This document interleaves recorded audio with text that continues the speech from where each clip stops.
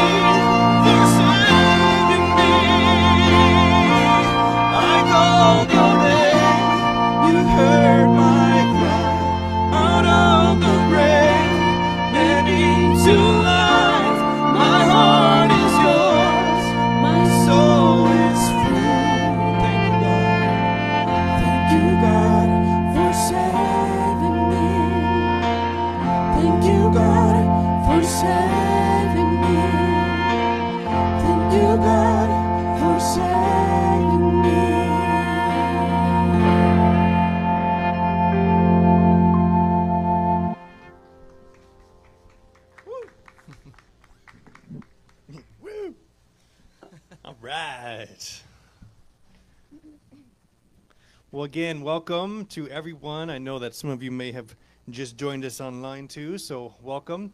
So glad that we're all able to engage. Man, if you're here outside right now, you know it is a beautiful day. It's like, 78 out here? It's like perfect. This is what I call perfect worship weather. Worship weather. It's a new thing in 2020. We're going to read Galatians 5 today together. Galatians 5, so you can start going there. We're going to be talking today about freedom. Freedom. And here in Galatians 5, Paul is writing to the church that extends to us, so he's writing also to our Canoga Park Church, River of the Valley.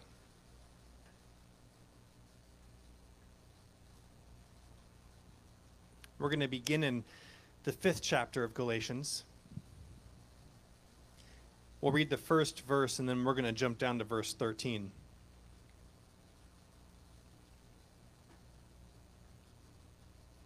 So Galatians 5, this is what Paul writes to us. It is for freedom that Christ has set us free. Stand firm then, and do not let yourselves be burdened again by a yoke of slavery. Verse 13. You, my brothers and sisters, were called to be free, but do not use your freedom to indulge the flesh. Rather, serve one another humbly in love, for the entire law is fulfilled in keeping this one command: love your neighbor as yourself. If you bite down and devour each other, watch out, or you will be destroyed by each other. Let's pray. Lord, our ask now is that you would give us a renewed sense of clarity in what you have called us to be and to do. Thank you for that leader, Paul, who could reflect on what your vision is for us and as the church.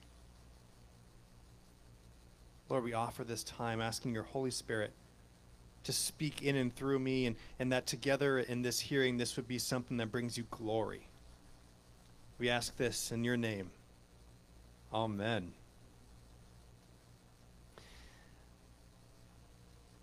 It is for freedom that Christ has set you free. It is for freedom, not so that we would be bound again to some sort of slavery. Christ came and he sets us free so that you can not be a slave, but to be free.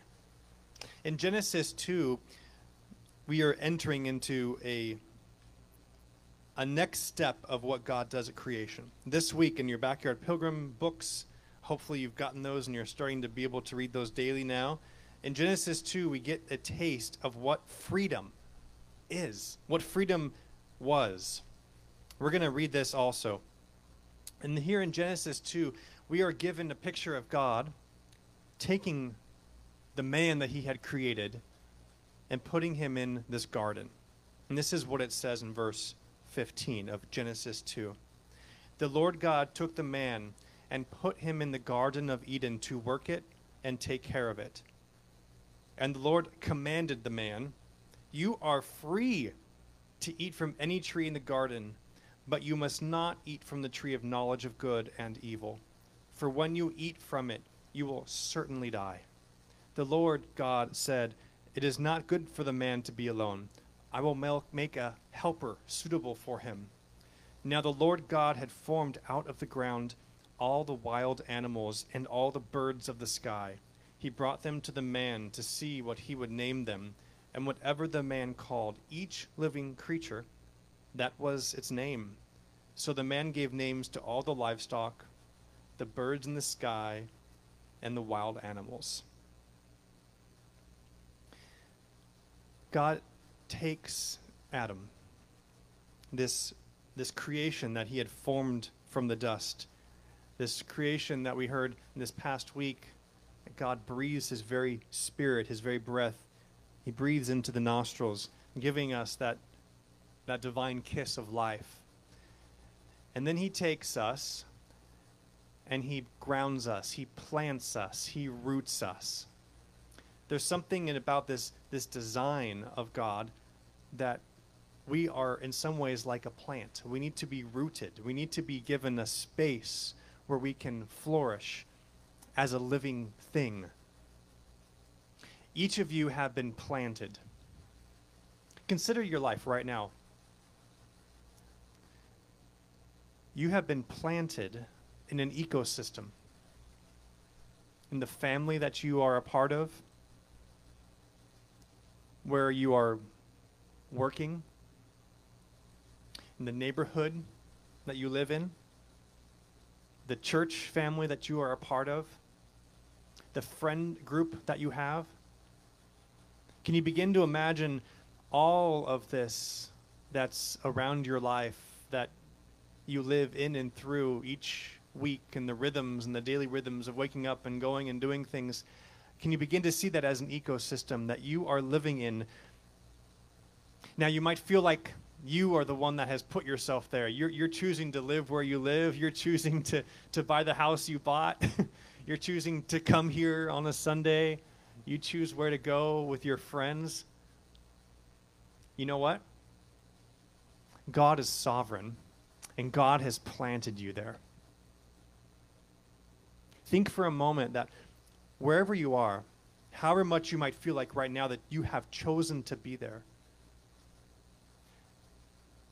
God has chosen with even more power to put you exactly where you are. And from the very beginning, we see that it was a crucial part of who we are as human beings to be planted in this Garden of Eden. And right now, it's crucial for who you are to understand that you have been planted in this ecosystem of your family, of your jobs, of your neighborhood, of your family, of your church. Your garden is where you're planted right now.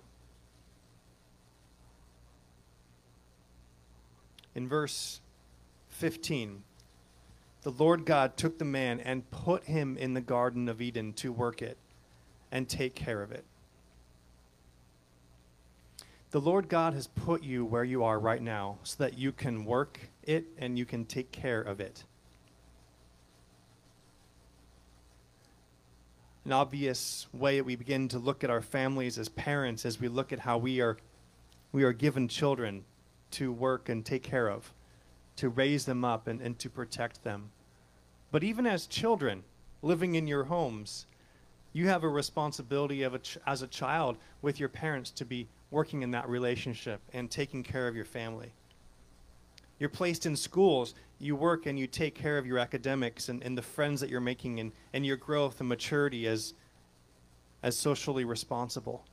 You come into a church family, and here you're also given that role of working and taking care of it. You're planted in this beautiful world, one in which we must value and take care also of our world and protect it. God has given you this gift of being rooted and grounded and planted where you are. And I think too many times we stop in our lives and we think poorly of the place that we have been planted. We look at our lives and we begin to wish that we were somewhere else. As the saying goes, the grass is always greener on the other side. But God has planted you where you are. Consider that. For God has planted you where you are right now. Coronavirus 2020. God has planted you where you are right now. In verse 16, the story continues. And the Lord God commanded the man, "You are free to eat from any tree in the garden." We're going to see this week that this is an unexpected first command from God. You are what? Free. You are free. You have been planted in the ecosystem of your life right now with countless connections with people, living in a home wherever that might be, in some sort of a daily rhythm of work or study. And God has planted you there. And God has said that you are free. God has given you the ability to do what you will, to choose what you will choose. You have been given freedom. And this is part of the goodness of God's creation of us. When Jesus says, as we started out with in John 10:10, that Jesus came to give you life and give it to you to the fullest. If we peel back what it means to have abundant life, it means that you're planted and that you're free. In Galatians 5, we started off also, why did Jesus come to offer us that life?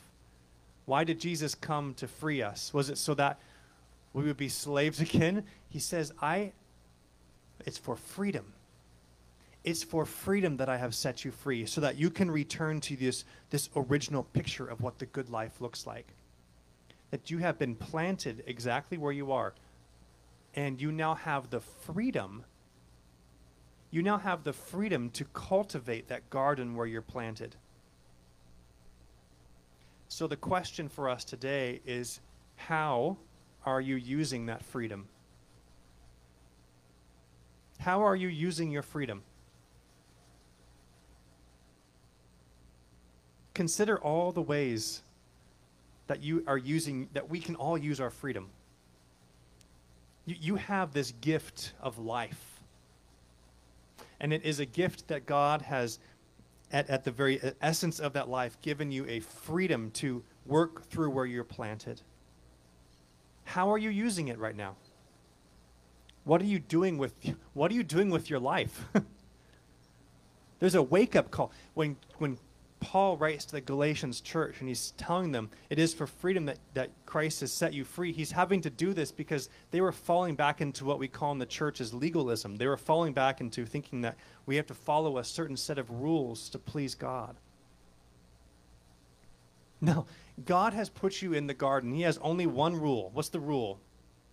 You can eat of all the trees except there's one. You have freedom to go and to cultivate the goodness around you. You can prune off this branch here. You can pick off that fruit that's over in the tree over there and eat that. You can raise up your children. You can be good children for your parents. God has given you the freedom in how you are acting in the workplace. God has given you the freedom of how you are going to spend your time in school. God has given you the freedom that in the evening, you have a choice every evening of what you're going to do with your life. You could spend 3 hours scrolling Facebook. You have that freedom.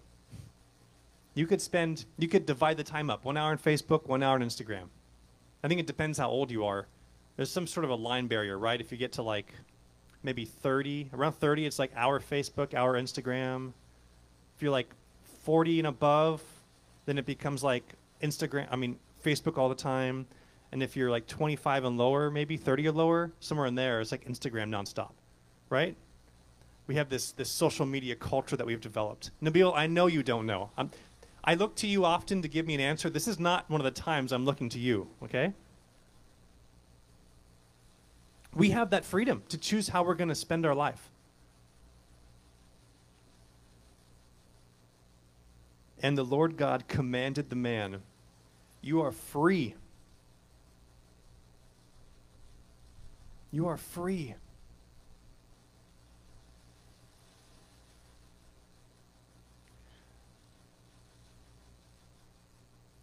We often think that we need to protect our freedom. We often feel like we need to make sure that, for instance, we're voting the right people into office, or that we are protecting the barriers around my rights.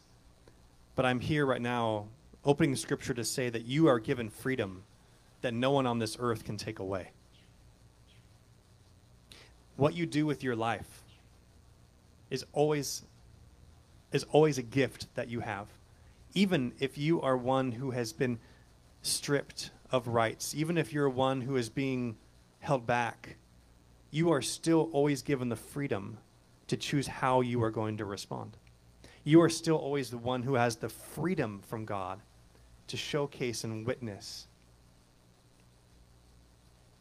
How are you using your freedom? On the one hand, you could use your freedom to be so licentious, to be so rebellious in this world, that you can begin to think about your own interests. You can begin to think about what would only make Jonathan happy. But we have been given freedom. Christ has won for us a freedom in order to return our life back to the Genesis 2 model, in which this only works well if we are living in a relationship with one another. You are free to eat from any tree in the garden, but you must not eat from the tree of the knowledge of good and evil, for when you eat from it, you will certainly die. Now the Lord God had formed out of the ground all the wild animals and all the birds in the sky. He brought them to the man, I love this, to see what he would name them. Do you see the type of relationship that was woven into the fabric at creation? There is this freedom given to us so that we can love, that we can be in relationship. God is the first step of love into this world and towards you by giving you this freedom, because God knew what you would do with that freedom. God knows that eventually each one of us goes to that place where he tells us not to go and pluck off that fruit that he tells us to not pluck. Yet, in love for us, he allowed us to take that step, knowing that it would also put his son one day on a cross, knowing what it would mean for himself to need to agonize there in Gethsemane. Can you imagine Jesus sitting there in the Garden of Gethsemane?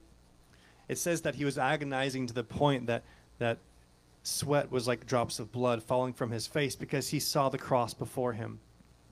And he's sitting there in the garden contemplating his imminent capture and crucifixion because of a decision that he made at the very beginning to give you freedom. And yet he still found that it was worth it. And as Jesus sits there in the garden with a decision, he can go over the hill and escape into the desert just like David before him. He can go and he can save himself, or he could go to the cross. And in that moment, Jesus was given freedom. 100% God and 100% man. He sat there with the freedom that God gives to all humans. And he showed us how to use our freedom. In that moment, in choosing self or in choosing that sacrificial love for others, he showcased once more for us what it means for us to be a people with freedom and how we use it. How are you using your freedom? Thinking about these fruit trees and how we are planted and we grow up, and if we do live self-sacrificially, then fruit comes onto the limbs of our trees. And Jesus says that you'll be known by your fruit. And I guess my concern is that when we use our freedom in such ways that instead of being this tree with this fruit-bearing branches that's large and strong, when we begin to use our freedom for ourselves, it's like we become a little sucker branch that's growing up from the bottom. There's some life there. But what's the problem with the sucker branch? Hania, this is a question for Hania. What's the problem with the sucker branch? They don't give fruit. It kind of looks like it might. It grows up. There's the branch part and there's the leaf parts. But there's no fruit coming on that branch. How are you using your life? Do you feel like there's fruit? I'll tell you what. 2 hours of scrolling through Facebook in the evening, probably you don't get off feeling like you've borne a lot of fruit. Just a guess. Just a guess. How are you using your freedom? The challenge this week is we're about to dive into this Genesis 2 story, and we're going to see this freedom that God has created within each of us, that he's gifted to each of us as this good father. You know, God, as the father, is excited to see how his children are going to use their freedom. Just like this guy right here, watching Caleb and Amaya. I'm so excited every day to see how they're using their freedom as Amaya will. Yesterday, they're up in Sacramento with my sister doing a baby shower, and she got on WhatsApp, and we went on the video because she wanted to show me how she used her freedom. She had made this beautiful painting, and then she also had made a bracelet, and she wanted to show me. That's how God created us. We use our freedom, and it's like we get to return that artistic, that cultivating of our gardens to God. God's watching us, wondering how are his children using their freedom? How are you using your freedom? There's nothing holding you back to decide today to change how you're using it. There's nothing holding you back. It's a fresh day right now. You have control over your life. How are you going to use your freedom today and tomorrow and this week?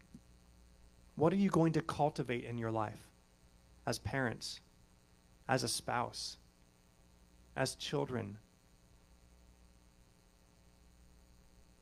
What are you going to cultivate in your garden where God has planted you?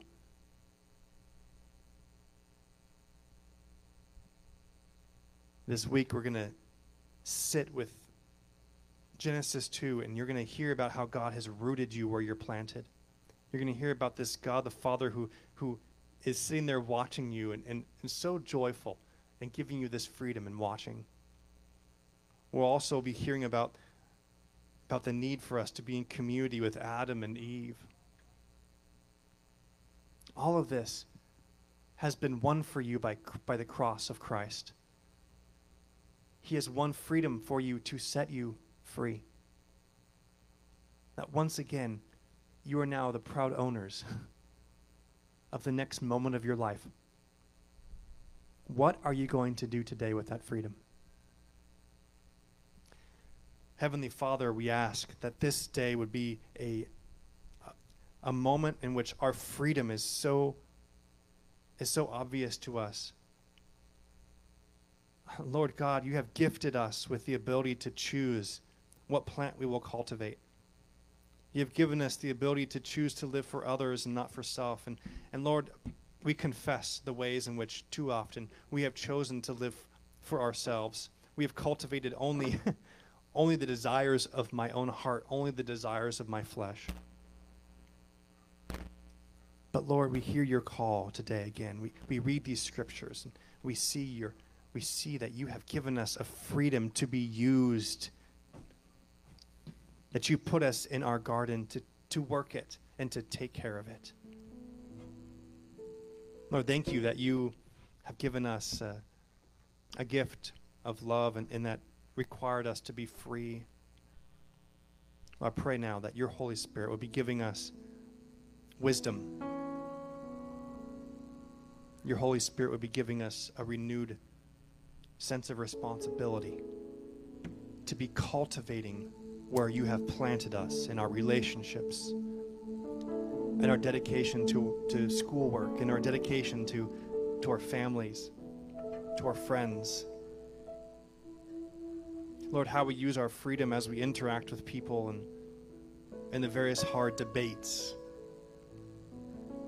Lord, you have given us the ability to speak, to act, to respond, to laugh, to play, to work. Lord, may you help us in these days to be very cognizant of how we are using our freedom. We ask this in your name, Jesus. Amen.